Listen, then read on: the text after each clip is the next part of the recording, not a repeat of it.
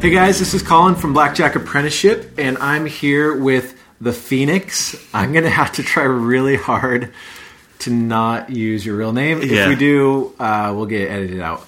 But thanks for being on the podcast with us today. Yeah, thanks for having me, Colin. Absolutely. So just so you guys know, I met the Phoenix at a boot camp, 4 years ago. Was it 2011 or 12? I think 12. Okay, 12. So maybe 4.5 years ago. And why don't you tell... Well, first off, I want you to tell people why you're doing this podcast. Well, ultimately, I'm doing this podcast because this year, 2016, has been my most lucrative year ever, and I want to share with everyone out there just how to basically replicate this year that I had, and I want to share everything along the way so that people can be is equally as successful. So to pay it forward. Yes, yeah. Definitely want to pay it forward. So he shared that with me before we were recording. I was like, dude, that's awesome. Yeah. And, you know, you don't have to be doing this. A lot of card counters wouldn't want to, and I totally respect and understand that. But I also really appreciate that you're willing to talk a bit, maybe give some hope and some of your experience to others. But tell us a little bit about how you got into card counting.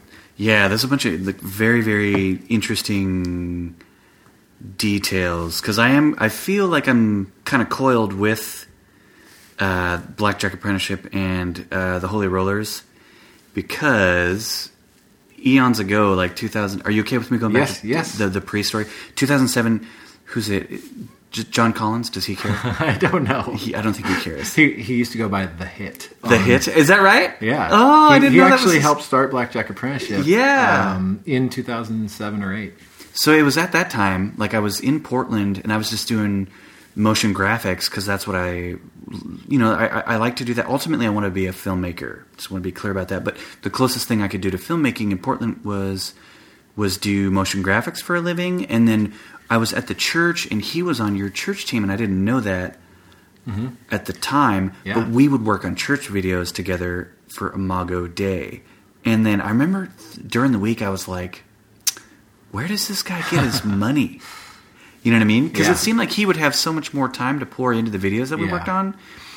And then what's additionally weird is my memory is really good, and I specifically remember having a conversation with him about gambling and how stupid it was. Oh, okay. And he's like, oh, yeah. And at the time, he didn't say anything about it. He's like, oh, yeah, stupid tax. Yep. And I was like, well, that's because what we were doing, we don't consider it gambling. Oh, that's right. Yeah. It's investing.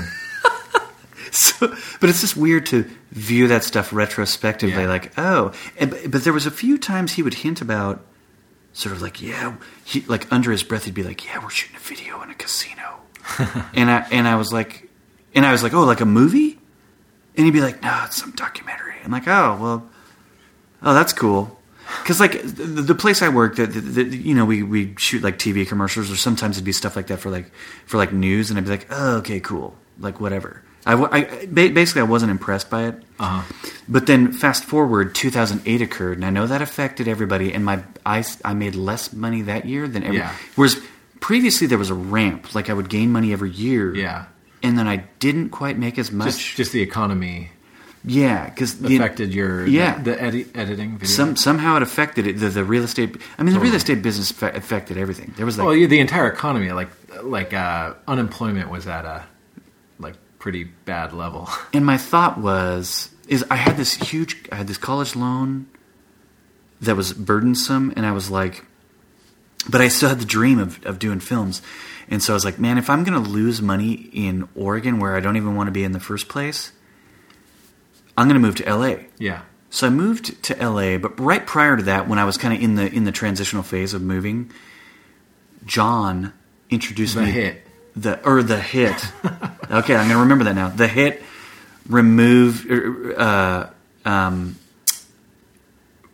had me meet with Ben. Okay, yeah. And I remember this because like we kind of put the pieces together at a boot camp, you and I at a boot camp a few months ago, where I was like, I remember this vague story of John introducing Ben to someone that he knew that was interested in joining the team, but for whatever reason, it didn't pan out. Well, here's what's weird is the hit didn't even tell me anything about like the team. I didn't know anything about it. He was real mysterious about it, and he was like, "Hey, I just want this guy. There's this guy I want you to meet." And then he was kind of like, I just remember meeting him we're at a hipster bar in Portland. And then what's weird is I think there was a moment, and it's just how I remember it, and I could be wrong on this one, but I think the hit was like kind of motioning to me, and then Ben kind of did a no good or no go sort of communication symbol back to the hit. And I was like, I remember thinking, oh, that's kind of weird, but I just didn't think anything about it. But they did recommend, they knew I was moving, and they were like, the hit was asking Ben, he's like, hey, is there anybody in LA that you know? Because I didn't have any work lined up. I was just going to move there. And we had 3 players. We had 2 in LA and another 4 or 5 in San Diego area. Oh. No, we had 3 in the LA area. Interesting. On the team at various times, yeah. One of which was the filmmaker for the Holy Rollers documentary. Yes. And that's who they put me in touch with, and that's who I met with. And so you were doing editing with him. Well, that ended up happening because when I met with him, I was just like, hey, I'm down here, I'm trying to get work.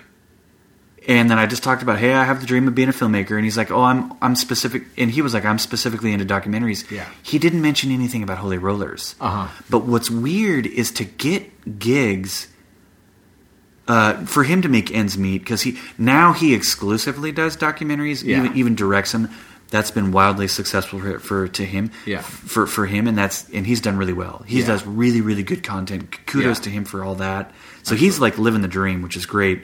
And then, but prior to the dream, the church team was the means. It was the means, and then there was this thing called infomercials. Oh yeah, which is basically the world that I got sucked into. Yeah, because that was an easy transition for me because that's basically what I was doing up here in Portland, and then it was an easy transition for me to do down there. Because there's a lot of people that move to LA that just can't find any work, and it can't happen. But me, like within a month or two, smoothly transitioned into that. And then later I was doing some gigs, and then he showed up, and I was like, oh hey, what's up, dude? And he would edit some gigs that I did graphics for. And it was crazy. It was like, oh, and then with my roomies we did this vacation in Vegas, and that was my first time going to Vegas, and first time gambling. Actually, I did the whole thing where it's like $200 budget. Yeah, played craps, blackjack, lost the entire $200. There you go. Good time in Vegas. Good time in Vegas, and it actually was. We had some fun. We even did some. We went to that dam and kayaked. Oh, okay. The dam that basically birthed Vegas, as far as my understanding, and it was when we came back from that trip that the trailer for that documentary came out. For Holy Rollers? Holy Rollers. Okay. Yes. And that's kind of what got me going, but for me, I was like, oh, that's interesting, like spirituality and gambling. Yeah. Interesting.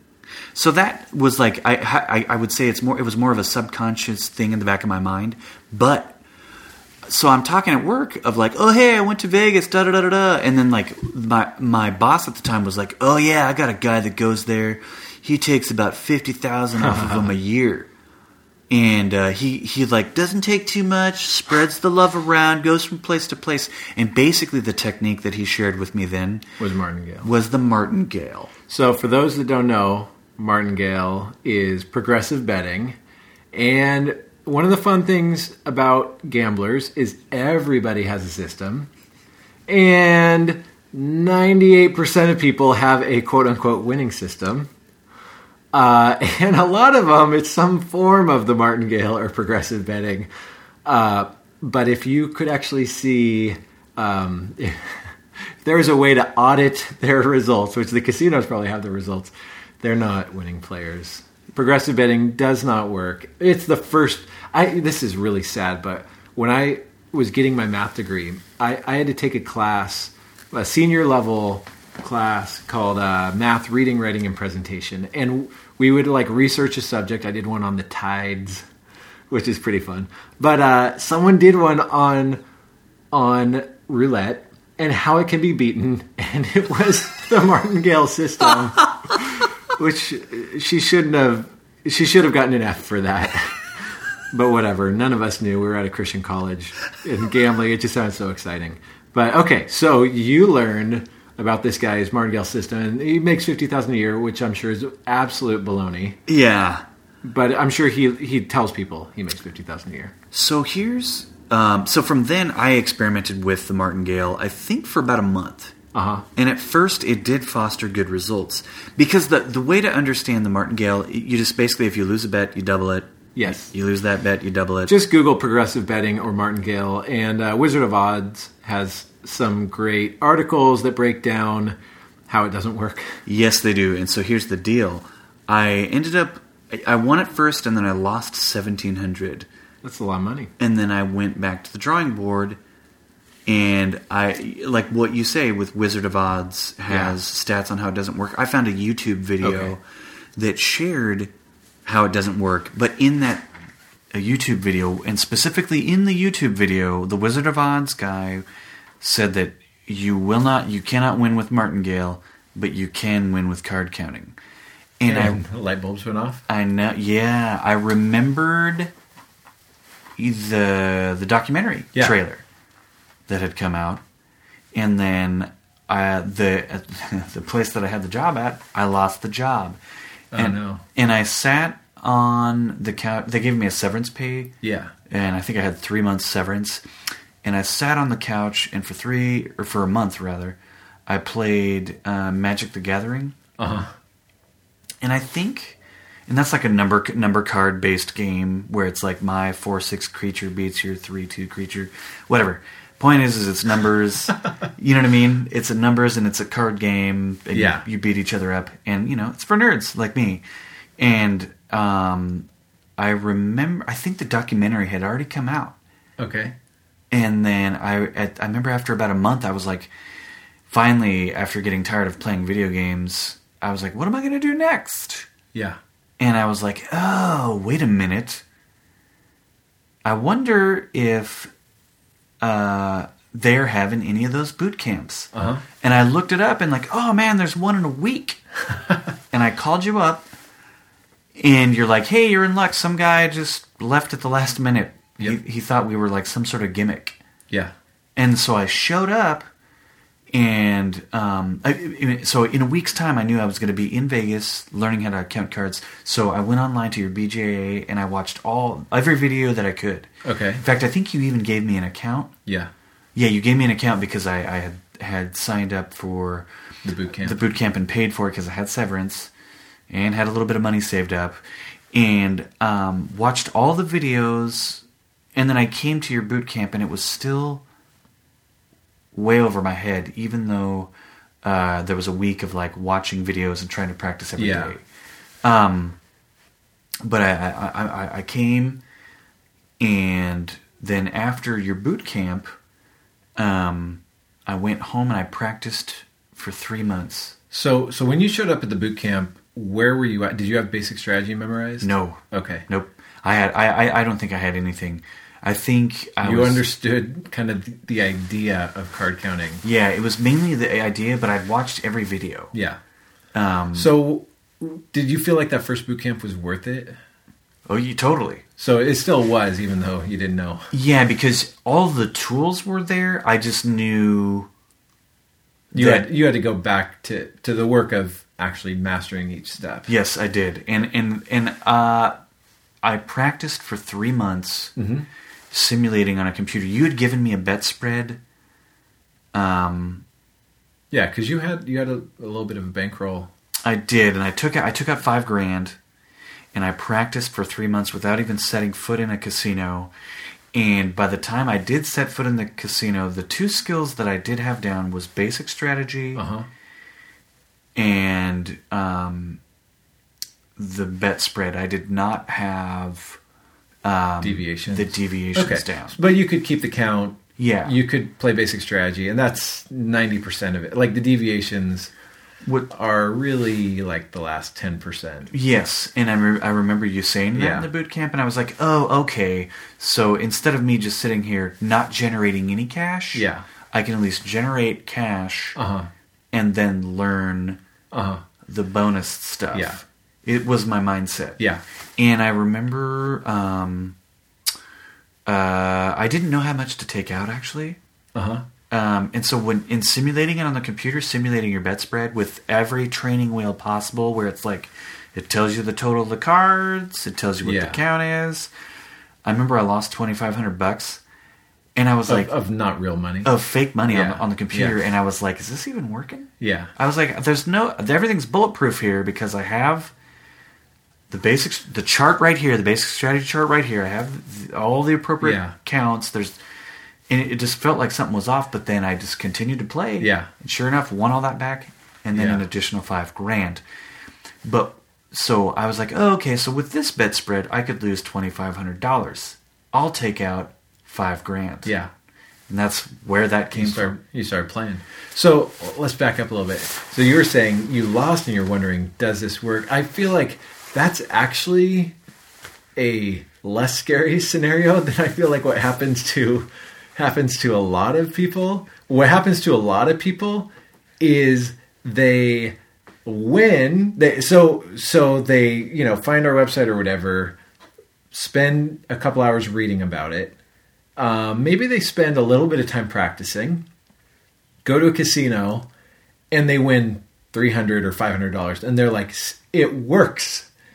The problem is they're not a winning player yet, and so they have a false confidence. So it's actually, I would rather people lose initially and then say, okay, does this work? Are my skills there? Keep practicing, And I tell people, maybe it's shameless self-promotion, but I tell people to use our iPhone app. It's like $3 and build a bankroll on the iPhone app. Because, it starts at $1,000. And if you play it, because it deals all the way to like a quarter of a deck left, it's like you could create the world's best blackjack game on it. But even if you don't, just put normal rules on it. If you play it for, what would be the equivalent of 100 hours, but you can play it so fast. You could do that in, probably like 20, 30 hours of practice. You will grow your bankroll like, to 20, 30 grand or whatever, just use the best. You'll grow it and you'll verify that you have the skills. But that's what you did with what did you use? I think I just I got an app for my iPhone. Oh, okay. And an app. It was just a blackjack game? Yeah, just a weird blackjack game where there was a parameter that it would add the total of the cards together. Like, you have 18. Yeah, so you didn't have to do that in your head while doing everything else. Yeah, and then also it kept the count as well. Oh, it did? Okay. Yeah, so it's like what our iPhone app does. But it wasn't, it's not for card counters. Huh. It's just this weird. It had everything I was looking for. Yeah, yeah. And, because you know what the big thing was? I think part of me picking this, I don't know what your software is. Yeah. And I'm past the phase where I need this, but like I was just looking for my needs at the time. Yeah. On the computer, you could switch between 1 and 2 hands. I think. Cool. Yeah, ours only does one spot. Yeah. Oh, okay. Our iPhone app. Yeah. On the phone, you couldn't. Yeah. And I really wanted to make sure I simulated the bet spread. Because its max was 2 hands of 100, as I recall. Okay, so you spent all this time. You came to a boot camp like it just happened to be a week after you got interested. I remember meeting you there, and you were wide-eyed and bushy-tailed. You were so excited, but you didn't know everything yet that a card carrier needs to know. But whatever, you spent the next few months perfecting it, 3 months, and you verified it at a home environment. And then what were your goals at that time when you're like, hey, I'm going to do this? What was your goal?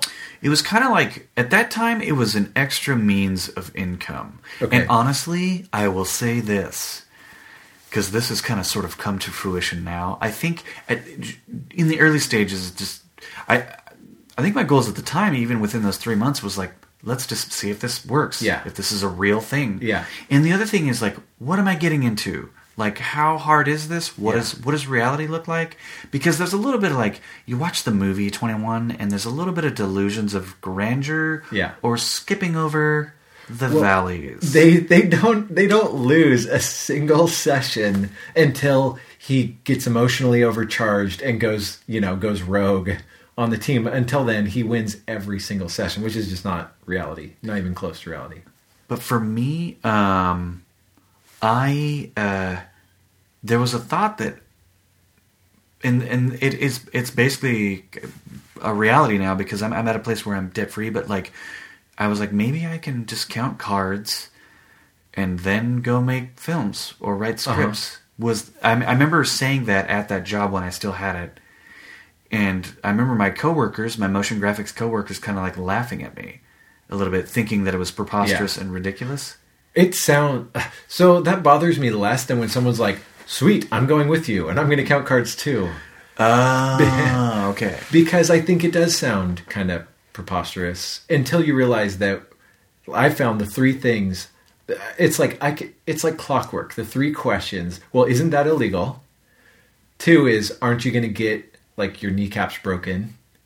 And but don't you have to be a genius? It's those 3 questions. Yeah. Yep. And I just started telling people once they asked the first one, I'm like, no, it's totally legal.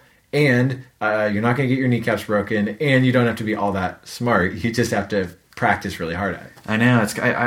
I say it's always like, yeah, it's like, when you watch a circus performer and what they do seems spectacular and impressive, but like if you watch them practice it for hours and hours and hours during the week, and you get bored, then you realize how they're able to do it. Yeah. And that's basically what it is for us. It's impressive to the person that you're initially teaching it to. Man, after a while, it's like riding a bike. Yep, totally. Totally. People are like, how do you do it? I'm like, I practiced a lot, and now it's pretty second nature. I will say, though, the infancy stage is very important, and believe it or not, I did get lucky. Mm-hmm. Because... So you started with your 5, and... I did. I started with my 5, and I grew it, and I really want to kind of go over this, I grew it to an additional 9,000. Okay. So I had 14. Mm-hmm. And then I proceeded to lose 7,000 of the 9. Okay, so you're up 2. So I'm up 2. You got 7. But that's when basically my alarm went off, because I was like, wait a minute. Yeah. I've used the same exact bet spread here, and if I had started with a $7,000 descent, I would be out of the $5,000 that I initially took. Yeah. And that's when I got in touch with you, and I found out that I was doing some majorly stupid stuff. Okay. So I don't remember. Refresh my memory of the stupid stuff. One was playing way too many negative counts. Oh. Ooh. That hurts. That hurts my EV heart. Yeah. Just muscling through. I don't even know why I'm not even quite sure why. Here's why. Because people think, I play blackjack, but the point isn't to play blackjack. The point is to play positive hands, to play in situations where you have positive EV. And lots of times you have to sit down at the beginning of a shoe to get to those positive hands, but you don't have to play the negative parts of the shoe, because your goal isn't to be playing those. Your goal isn't to play blackjack. It's to play positive rounds per hour of blackjack. So it's, I understand it. I think we all did that. I sat down at a table and I would sit there for hours when I was first playing, until I learned how expensive that was, and that I was killing, maybe a third of my EV, and my risk was like 4x or 10x by playing those negative counts. Yeah, it's really valuable when you sit in front of your computer calculation software, and then if you put a 0, like you're betting 0 in the negative counts, and you see how much more money you'll make, you're like, whoa. Yeah, and your risk. Like you said, you would have tapped out if you would have gone on that $7,000 losing streak at the beginning. You would have never gotten into card game. Like your career would have been over. Yeah. And so I got, and then another thing is, here's an interesting moment, is I played everything. I played 6 to 5 games. Oh boy, okay. That's so the first thing, you played negative counts. Second, you were not really aware of the rules of beatable games. Yeah, I didn't. I in the boot camp you had covered this topic. Yeah, it was just over your head a week in. I just didn't know how egregious or how damaging a 6-5 game is. In fact, I'll even go into this. I got backed off of a single deck 6-5 game. You must be really good. If they're backing you off of 6-5, your skills must be incredible. And I kind of want to go over that here. There's two things just now, and something I want to share. That there's two things that I feel like people will use as a measuring stick to as a means of confirming that they're doing it right. And one is like, well, if I'm getting backed off, I must be doing it right. Yeah. And from that experience, I know that is wrong. Yeah. There's a guy that came to our first boot camp, and he, at the end of the day, we're like, oh, did you learn anything? He said, no, I didn't learn anything from you guys, but I could probably teach you guys some stuff. And he made basic strategy mistakes during the training. And but he basically used the boot camp as an opportunity to brag to everyone in the room about all of his back-offs. And then we get an email from him like a year later saying, I lost $100,000. I don't know what you were teaching me, but it's not working. I was like, we couldn't teach you anything. You told us we couldn't teach you anything. You made excuses for basic strategy errors. But he thought he was a good card counter because he still got backed off. Yeah, wow. And that also shows the paranoia of casinos. Oh, yeah. Yeah. Like they just... Well, it's about big money. Usually, I don't want people that are listening that are going to be starting with, their $5,000 bankroll and going to think they're going to get backed off, if they win $100 or $500 or even $1,000. The backoffs generally come. It's either the really sweaty casinos, or it's if you're winning enough money that they start sweating it. Yeah, yeah. And another thing that people use as a means of measuring that they're doing it right is short-term wins. Oh, yeah, yeah. Which, honestly, right off the bat, that first weekend, I won $1,000, and I shared that with you. So I started with $5,000. What did I say? You were like, it doesn't always go like that. Yeah, and really couching my expectation. And I knew that that's what you were doing, and I knew... I didn't get the delusions of grandeur, but admittedly, there was some initial excitement. Because I knew on the computer, like the same thing could happen. I could lose $2,500. Yeah. And I only have $5,000. That's half the bankroll. That's of $5,000. But I was just really excited, and I felt like I had a fair understanding. But there's other people that I've seen that they'll win even maybe for a month, 2, or maybe even 3 months. A lot of money, and it's just like you just got to know, And I will say, oh, here's another thing I didn't do is in that first winning of money. The only thing I had was just the stack of cash. Yeah, I didn't have. Oh, you didn't keep track of any records.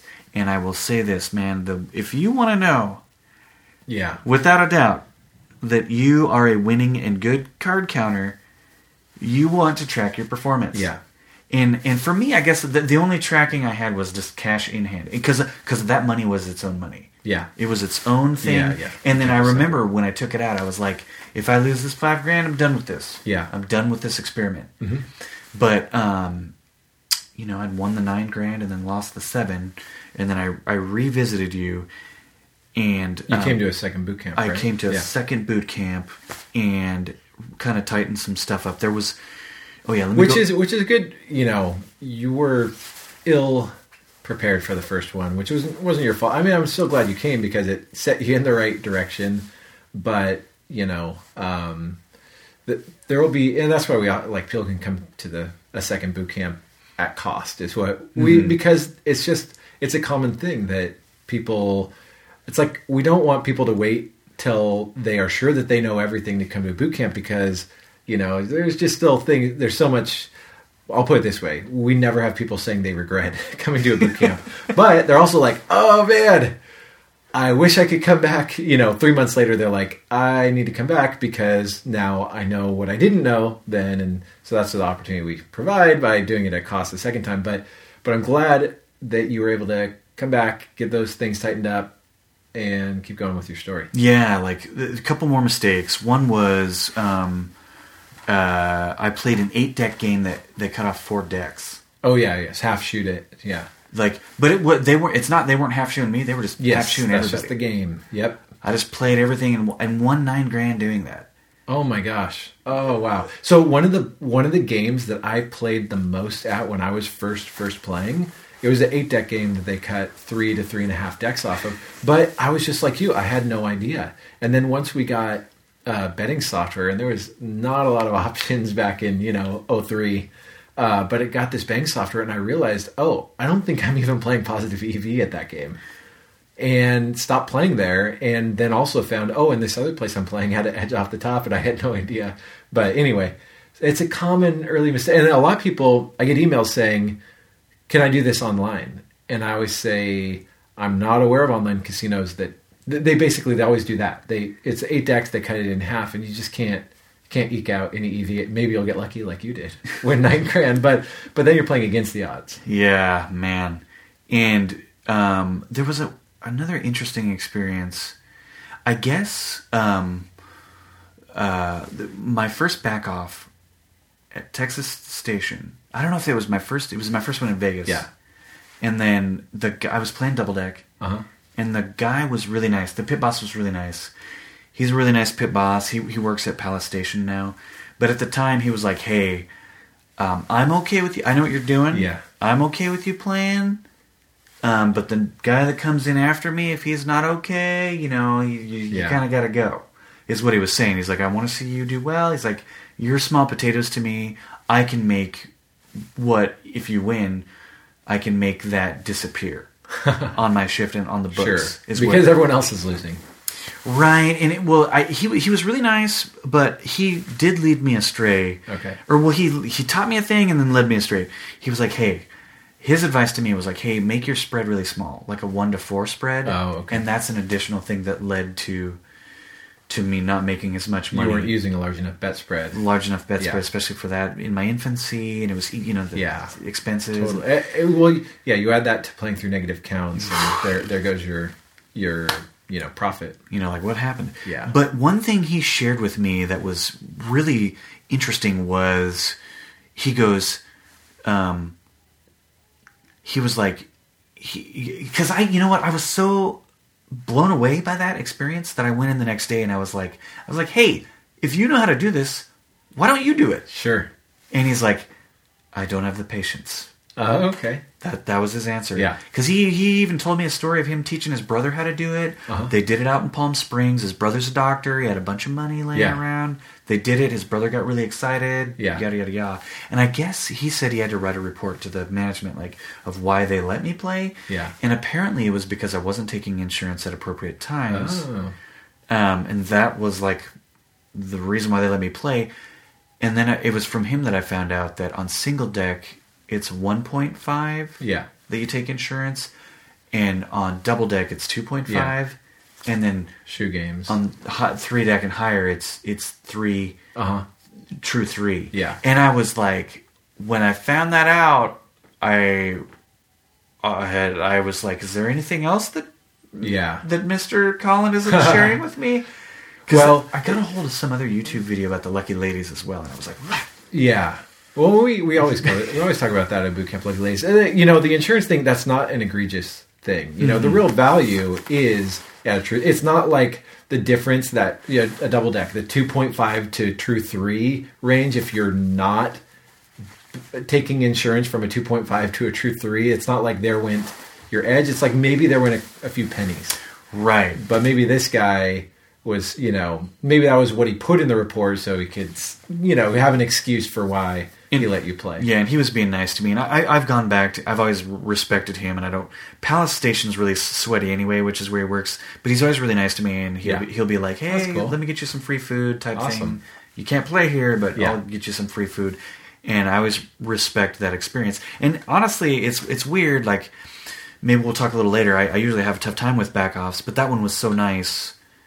I wish they were all like that. Anyway, that's awesome. I respect that guy, and I respect that experience. And also, don't always trust what casino personnel say, because even his small bet spread advice, the only thing that was doing for me was allowing me to be less noticeable. Mm-hmm.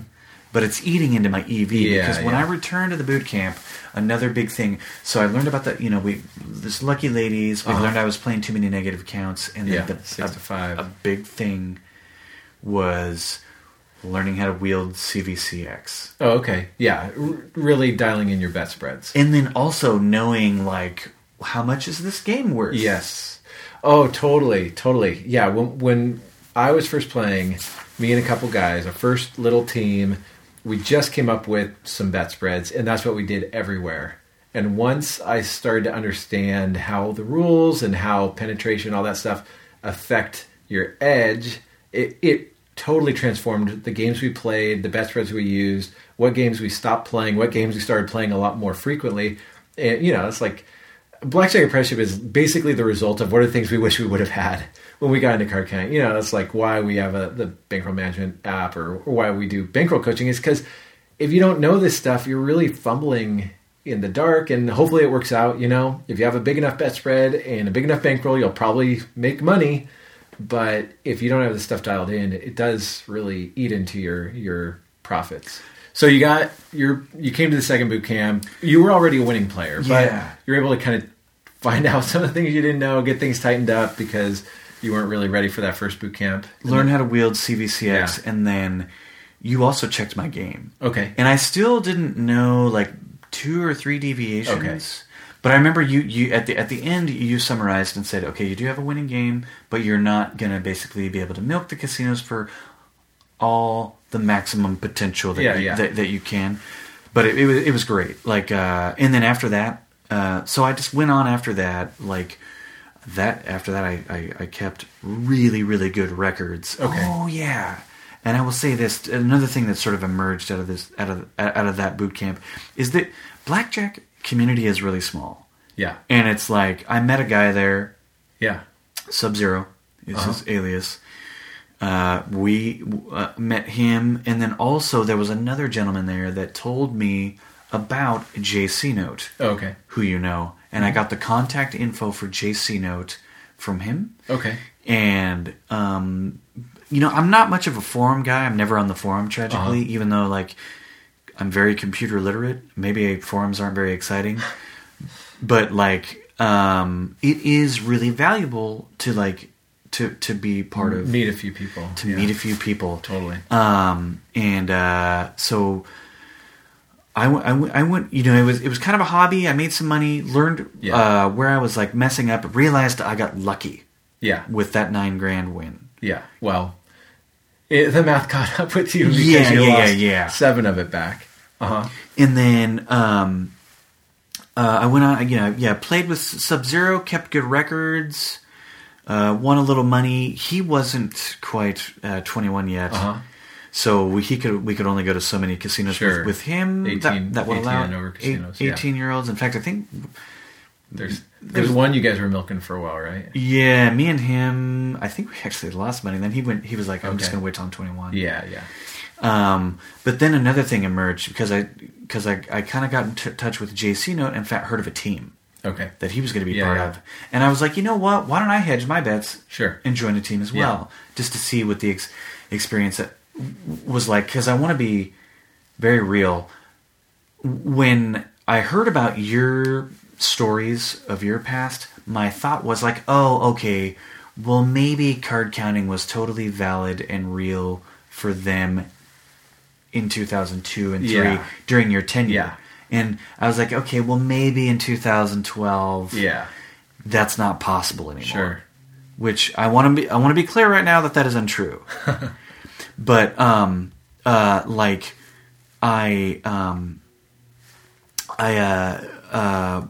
joined this team, and I have to say, it was this wild learning experience. Yeah. This guy wanted to... it was a team of... I think it was 10 when I started, and it grew to 13. Uh-huh. Of kind of guys in their 30s. There was a few young bucks in there in their 20s. But, like, I was solid then. Yeah. I was a solid solid guy, and my thinking going in was like, okay, well maybe if I join a team, I'll have the team experience that you guys had that I'm seeing and hearing about in Holy Rollers. Sure. And what's interesting is my first weekend out with the guys. Yeah, I remember it was New Year's. I think maybe 2000. It might have been 2014. I think. Okay. Yeah. Okay. New Year's 2014. We go out and we won $35,000. In 2 days. Nice. We got some back offs too, but it was amazing. Okay. And like that, it was just. At that time, I was like, okay, this is the way to do it. I'm finally hearing numbers that reflected what was in your documentary. Yeah. And did it keep up like that? No. Okay. It was just that weekend. Okay. And then after that, well, it's weird. I remember January and February we won, and then March we had a losing month, and then they reacclimated how they did it. And I was on the team all the way through till July, and I met JC, met all the guys, and they were a bunch of smart guys. The problem was, and I think you didn't have this issue, but the issue that we're running into on this team is since everyone's kind of in their 30s and everyone kind of contributed their own money. I think I contributed $10,000. I think you put in, and that's what the bankroll is everybody's contribution. And the guy that ran it like a business. But the problem is with a bunch of guys in their 30s that are all very smart. It was very much a competition of who's the smartest person. Oh, okay. So the goal was maybe not, hey, how do we just get as much money out of casinos? But it was more proving themselves. Yeah, proving themselves. But what's interesting is though that was frustrating, that it seemed like it was an ego contest from time to time. Okay. And very, very frequently. But still, these were smart guys, and I learned... Yeah.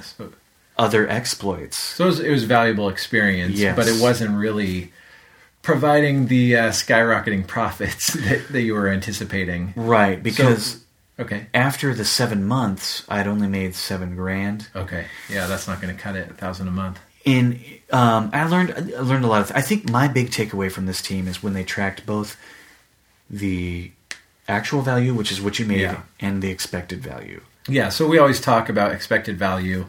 For those that aren't aware, expected value is, if you play the game perfectly for, thousands of hours, then you're left with the pure math of, so a game might be worth $100 an hour in EV. You're not going to win $100 in an hour, but that game was worth $100. If you keep playing that way hour after hour, it's going to average out to $100 an hour if you're playing properly.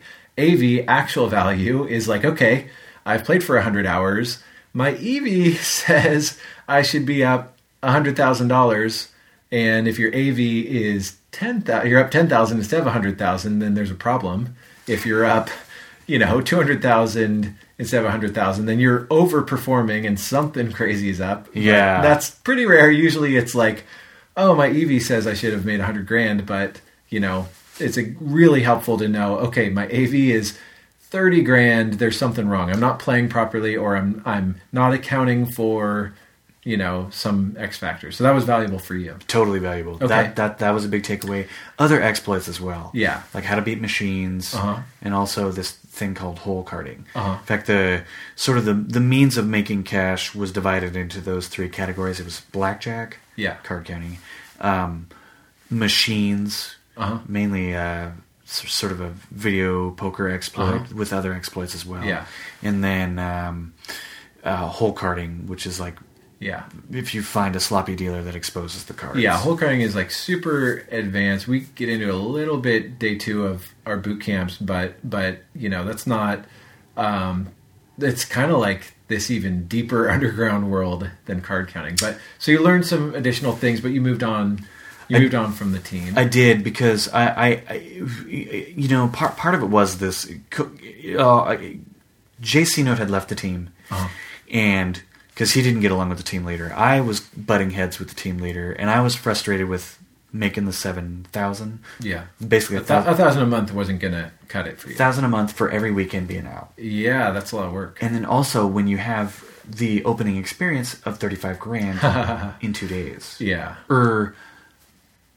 Yeah. Well, your goal initially, you said your goal was just to try it out, see if it worked, and some side income. But it sounds like somewhere over the year or two, you'd grown maybe larger goals than just see if it works. Yeah, and I think because initially we'd seen those numbers that reflected your team. Yeah. And that I'd seen in the documentary.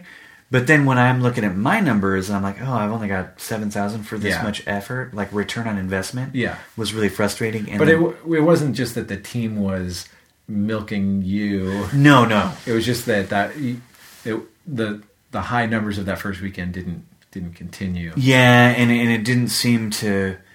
I guess you didn't see the potential of it. In general, the ROI was. I was like, my time investment for this amount of money was a little frustrating, even though it was a win. Yeah, like we didn't lose money. Yeah. Well, and that was what was tough with our team is we had to sustain really good ROI because we had to pay players and investors and management, have it be worth everybody's time. Which meant the level of play had to be really high. We had to play high limit games, and our team. I just did the math recently. I was curious because I think JC Note was busting out his lifetime spreadsheet or something, and I was like, oh, I haven't looked at this stuff in years, but I looked at our team. Our team averaged over $200 an hour. So it's like that's not bad for a team that played tens of thousands of hours. But we had to do that, or else it wouldn't have been worth people's time, and they would have moved on very quickly. Yeah, and JC Note put me in touch with BJA025. Okay. And because I was in LA, he had left the team. I was frustrated with the team. JC had left the team. Yeah, JC had left the team. And then BJA025 was like a camera guy in Burbank at the time. And I was in LA. Yeah. And this is something that's really valuable, like kind of having a community. Because I played with Sub-Zero, got in touch with... So even though I don't forum, I, talk with people, and that's really valuable. And it was also really valuable being on a team with all these guys because I learned an immense amount despite my complaint of the fiscal amount, the money amount that we made. And then when I talked with BJA025 and we talked about how much we had made, I told him, I was like, hey, I made, $7,000. How much have you made this year? And he said this year? I'm like, yeah. He's like, 140. And I 140 grand. I fell out of my chair. You're trying to do this large scale team to make more money, and then a guy's playing on his own, making 20 times. Is that right? 20 times what you're making. Yeah, 20 times what I'm making, and then basically even more than the entire team of 13 dudes. Yeah. And so it's not the size of a team, or it's not even the brilliance of the people. So BJA025, he's much more the model that we were. That one of the guys on our team said that we were the cockroaches of card counters, our team, because you just couldn't kill us. We weren't the smartest guys, but we just went in there and we played. And BJA025, he's a smart guy, but it's really that he puts in the hours. Yeah. Okay, so you met him, and what happened from there? Well, then at the time on that conversation, I was like, dude, I just learned about hole carding and I've just done it. Yeah. And I'm like, dude, you've got how much money? I was like, dude, you can bankroll me? Yeah. Because I've got the same skill set. And then I was like, dude, and I can teach you about all this hole carding stuff. Yeah. And then we met in person at San Manuel, a.k.a. Sloppy Manuel, because at the time they were notorious for exposing cards. Okay. Even though it's still not a very good... They've tightened up their game now, for sure. I've seen that, for sure. But at the time... So sure enough, first thing we meet, and I'm like, here's how hole carding works. This is how much more money you can make. And then sure enough, the guy exposes, and he looks at me and he goes, for real? I'm like, yeah. And then he actually ended up not doing that. Yeah. And when I requested that he bankroll me, he's like, dude, like a total Jedi master, he goes... You can do the same thing. And I was like, you know what? He's right. Yeah. And I left the team because I was frustrated with those results. And then did you have a job during these? I did. Okay. I was still doing... this is really interesting. I was freelance motion graphics. So I wasn't working the whole time. Yeah. So I'd have like 2 weeks off sometimes. And that was like go to Vegas and gamble time. So this is kind of interesting. You have an interesting story arc that you get into it initially. And you have a little bit of initial success, but then, not enough you can do it full time. And so you're working on the side. And then, but you're still interested in it. You're still trying to, yes, you still want to do it. And then it's like 2 years in, did you resolve, I'm going to do this? Or was it still just like, still feel like. Right at that point. So here's what I did. I was like, okay, I went back to the company that I worked for and I said, and I didn't have this time I didn't have a full-time job. Whereas previously I'd gotten fired when I went to your boot camp. From there on out, I was freelance. Yeah. So, but there was one place that would always continually hire me. They loved me. Yeah. Doing their infomercial motion graphics. It's basically the remnants of the people from the company that everybody got fired from. Doing infomercial graphics over there. Like Dyson vacuum cleaners and 3M hooks and all that stuff. And I was like, look, you either need... I was getting $400 a day when I worked. And I was like, you need to either pay me more or I'm leaving. And it was like... And if they didn't pay me what I wanted, which was at $500 a day, I was going to leave and go count cards. Yeah. So they paid me $500 a day. So, you just got yourself a 25% raise? I did, and also my motion graphics skill set got way better. And I was getting paid more, and so I did that for a year. Okay. And I was like, man, this is so close to my dream of what I want to do, which is make films, but it's not, I'm not telling the story. Yeah, so the Dyson infomercial isn't exactly what you came to Hollywood for. Not, because even on the lot that I was working on, they were shooting episodes of Supergirl, they've shot segments of Straight Outta Compton. Like nice. I'm like right next to that, going to lunch, looking at that right out the door, and I'm like, why am I not working on that stuff? And I was like, I can do this stuff. I can have the freedom to do this stuff if I can give it my full attention. Yeah. And I was like, okay, so I guess I'm just gonna have to take a detour. And finally, Sub-Zero called me up. He's like, dude, I turned 21 next month, and I was like, okay, all right, this is it. I'm gonna tell him, like, look, at the end of this month is my last month, because even my visual effects got better, and I was really pressing into my work, and it was looking better, and I loved it, but it was close, but still not quite there. And so he turned 21, and then we went on. I think I had 25K at that time. Is what everything had built up to over the holidays and in between times, and it was still its own money. And I think I'd taken a little bit out, for a car, like $2,000 down on a car that had died, and that was it. That's all I'd ever paid myself. Yeah. But we went for a month, and we made. It's interesting. I lost $1,000. This is last year, not October 2016, but October 2015. Okay. He turned 21. Yeah. We went out, and we made $12,000. But that constituted of him making $13,000 and me losing $1,000. And I think he so we spent Thanksgiving together, and I think he was like, I think he saw me as dead weight because I lost I lost $1,000 for the month, and he's like, man, all 12,000 of that or 13,000 of that could have been mine. Yeah. So we parted ways. I don't want to put. Might not be true. That might not be true, but I mean, whatever. We parted ways, and whatever. He's a good guy. I've met him. Yeah. Good guy. Good card counter. We're good friends. But you guys decided to go off. We parted ways, and then I teamed with JC Note because JC Note wanted to join with the remnants of the team that we were on, the whole karting guys. But which was just a few of the guys. And they really like to vet their guys before they join them, really kind of get to know them. And so they didn't acquire him. And so me and JC Note paired, and then it was on. Man, I remember it was December 1st of 2015 that we started, and it was just we couldn't. I mean, it was just amazing. I remember I would go.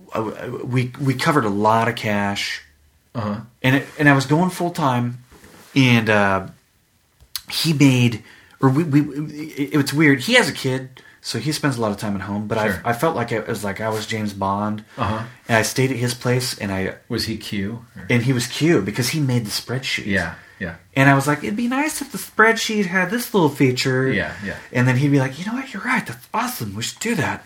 And like he would do that. He would like change the feature or whatever because there was a little bit of like, well, how are we doing? Like, yeah. Because even on the team, like some of the smart things that they would do, they'd be like, well, are we losing? Because I guess on the team we were losing on double deck. Oh, okay. But we were winning on. Oh man. On the so shoe started games. Tracking separate games. And there's a little bit of like, well, are we living up to our potential on the games here? You know what I mean? Man, that's so much more advanced than we did things. We just played and kept track of results. Which is ultimately, in the end, like I guess if you, like, which is kind of like what I did at my initial phase. And if you're winning, if it ain't broke, don't fix it type thing.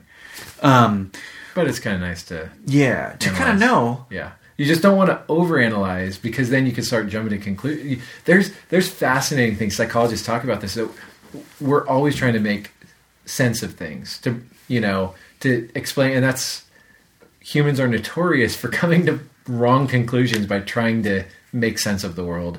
So you don't want to overanalyze and be like, oh, well, that hour I lost because I don't do well when it's a tall brunette, but the next hour I won because I do really well when it's short redheads. Dude. Like you don't want to overanalyze and come to conclusions that are unfair. But if you have enough data, if you have enough hours of double deck, enough hours of shoe games, sure, maybe that's helpful to see how you're doing it. Yeah, that's right. And when that month that me and Sub-Zero played, we would listen to your podcasts. You know what I mean? And really like Tommy Highland and Loud and Often and Joe748. Yeah. And just all the wealth of information that you guys shared was really helpful for us in guiding us. Sure. Like for the the decisions that we made. I continued to make tons of money with JC Note. It was great. But then is the team that he's on is their name. Is he okay with you saying that? Yeah, I think so. Okay. Yeah, because that's just a nickname. Yeah, sure. It's an alias. Called him up and wanted to reacquire him. But so he couldn't play with me, but he could still invest in me. Sure. So you still had Q. Yes. To sit behind the scenes. No joke. Give you support and make sure you're on the right track, and then you could be James Bond. Because I can't tell you the value of support and also the value of people that think like-mindedly. Yeah. I think me and Sub-Zero are philosophically we're close, but I can assuredly tell you that me and JC Note are very close, much closer. As far as your goals and how you're going to approach the game, and that's really valuable. Risk tolerance, things like that. Like if you're going to team with somebody, dude, it's really, really valuable. Yeah. You can just tell because you will feel good about it. Yeah. So you've been saying that it went well. You made $7,000 in 7 months you made a little bit on your own initially, a few grand. Came to second boot camp. Maybe you made a little bit more. Joined a team, made $7,000 in 7 months, and but it wasn't really reaching the goals that you had. You have this come to Jesus moment with Joe748 where he says with Yoda who says come to Yoda moment, and he says you can do this. And then you played with Sub-Zero, and you guys between the two you made some money, but then decided to part your own ways. What at this point, if I'm hearing the story, I'm thinking like, okay, this is great. This guy makes maybe $10,000 a year. Counting cards as a hobby. Yeah. Is that right? As a hobby, but when I went full time, man, it was on like Donkey Kong. We're breaking. I remember we finally cleared six figures about halfway through the year that I'd went full time. Yeah. And that was amazing. So you cleared six figures in 2015. I mean, about halfway through the year. Halfway through the year. Yeah, I think it was. And then you just kept going. Yeah, just kept going. Yeah. Because on the team we call it store burning, which is when you go to the casino is the store, and then you burn the store is when you get one back off. Yeah. So I burned all the stores Sure. in Southern California, which is where I was residing, and then I was like, well, there's no point in me like living here anymore. Yeah. So you just started burning stores all over the place. So I like left residency and just continued up the West Coast. And you've won a few $100,000 in the last couple of years. Yeah, this last year. You don't have to give specific. I think it's just helpful for people to know, like, oh, this is great. It works as a hobby. Yeah. But there's still that thought of like, does it still work? You know, yeah, you could make real money in the 90s and early 2000s, but you can't really make that kind of money now. But it still works. It still works. It still works. And the thoughts that I had thought about your team and what you had taught, they came true. Yeah. Because, well, initially I was like, oh, maybe that worked for him in 2002 and 2003. It works in 2016, people. And it's helpful for me to hear. People might think I'm just like teasing this out of you to be like, hey, it works. But to be honest, when we started Blackjack Apprenticeship, we didn't know if we were going to be able to help people recreate what we had done. Because like we figured it out, you know? And we actually had met some people that ran a very successful team very early on, and they kind of pointed us in the right direction. Some of our training techniques came from Ben's interactions with them. They don't like us saying the name of the team, but I've probably said it on previous podcasts. Anyway, but it's like, well, are people really going to be able to do what we did? Or are we just selling people, you know, products that they're just going to be gambling? Selling them false hope. Yeah. And like it really would... You know, I wouldn't say keep me up at night, but I'd be like, well, I know if people do it right, it should work. And then, like, the testimonials start coming in, you know, even way before Joe 748, but other people that are like, you know, hey, I get emails, and it's like, Colin, I quit my job 6 months ago. Or even if it's just like, this has been an amazing hobby. I make $50,000 a year on the side, you know, flying around the country playing blackjack. But then the real stories, you know. So it's cool for me to hear, to feel like, okay, we created Blackjack Apprenticeship to pay it forward to the next generation of card counters, and it's like heartwarming, yes, to hear tales of the next generation of success. Yeah, man, and I want to share that. People, it's like it's working in 2016, and in theory, it seems like it's like I have all the confidence in the world that it's going to. I'll put it this way. The way things are going, I think I will go till mid-2017 and then go to make films full-time is sort of the plan. So and that was one of your goals. Right. And then there's another goal that you mentioned that you're going to be celebrating soon with some family. Oh, yeah. So tell people about that. So this year, I ultimately wanted to be done altogether and return to LA in 2017, which I will do, but it seems like it's going to be mid-year. Sure. But I'm still very happy with my results. It's amazing. Yeah. But I finally was able to pay off the college loan. Yeah. The burden from 1999. Man. So get this. It's a 2000... in 1999, I think it was a college loan, and it ended up growing because I couldn't pay it straight away out of college.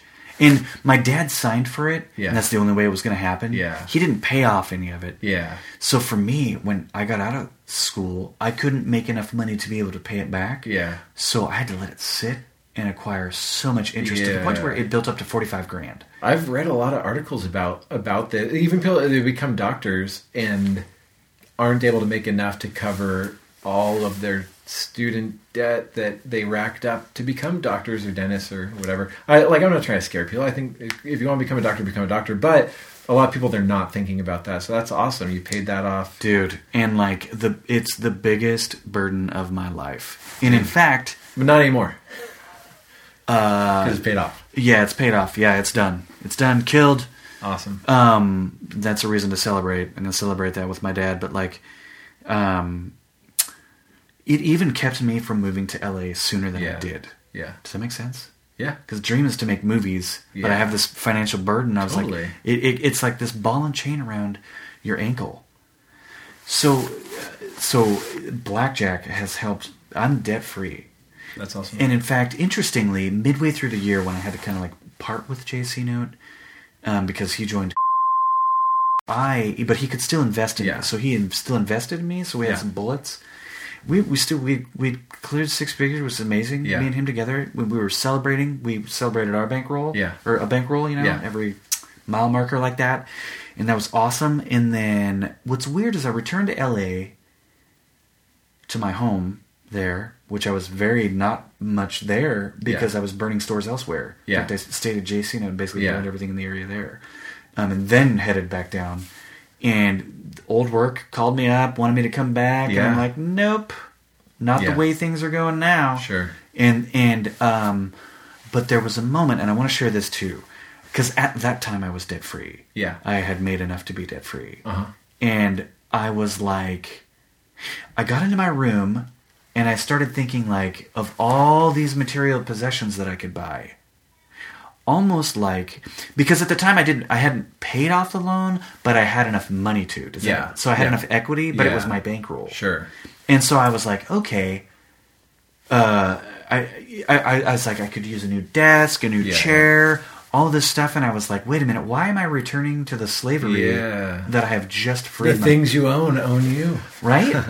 And like, I know that you went through this as well. Sure. And like, this was my version of that, where it was like, because you did financial apprenticeship. Yeah. Which is something side project comparable to Dave Ramsey.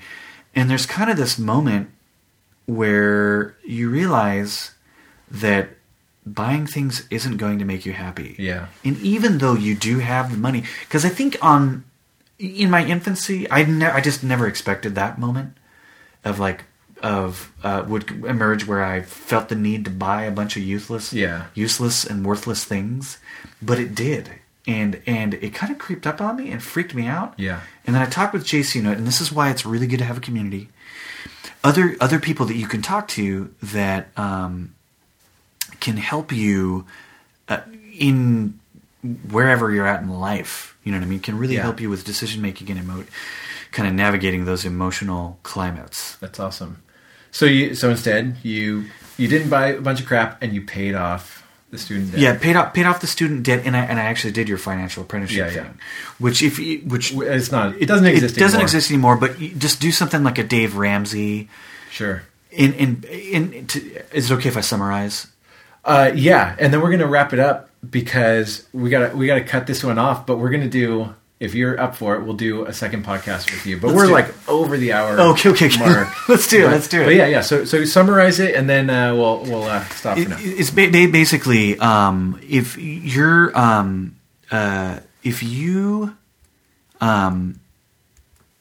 the money that you're spending is not aligning with your life goals, it's keeping you from your life goals. It's keeping you from your life goals. Yes. You know what I mean? It doesn't matter how small the amount is. Yep. And like just that concept is enough for me to think about when I'm spending my money and helps me reacclimate. That's awesome. It's very valuable. Cool. Thanks for sharing that. And thanks for sharing all this stuff. We're going to do a second podcast with the Phoenix. Hopefully this has been valuable for the people listening. And, hopefully you gleaned some things and maybe you can pay it forward someday, just like the Phoenix has offered to do. And check out the second podcast episode with him later.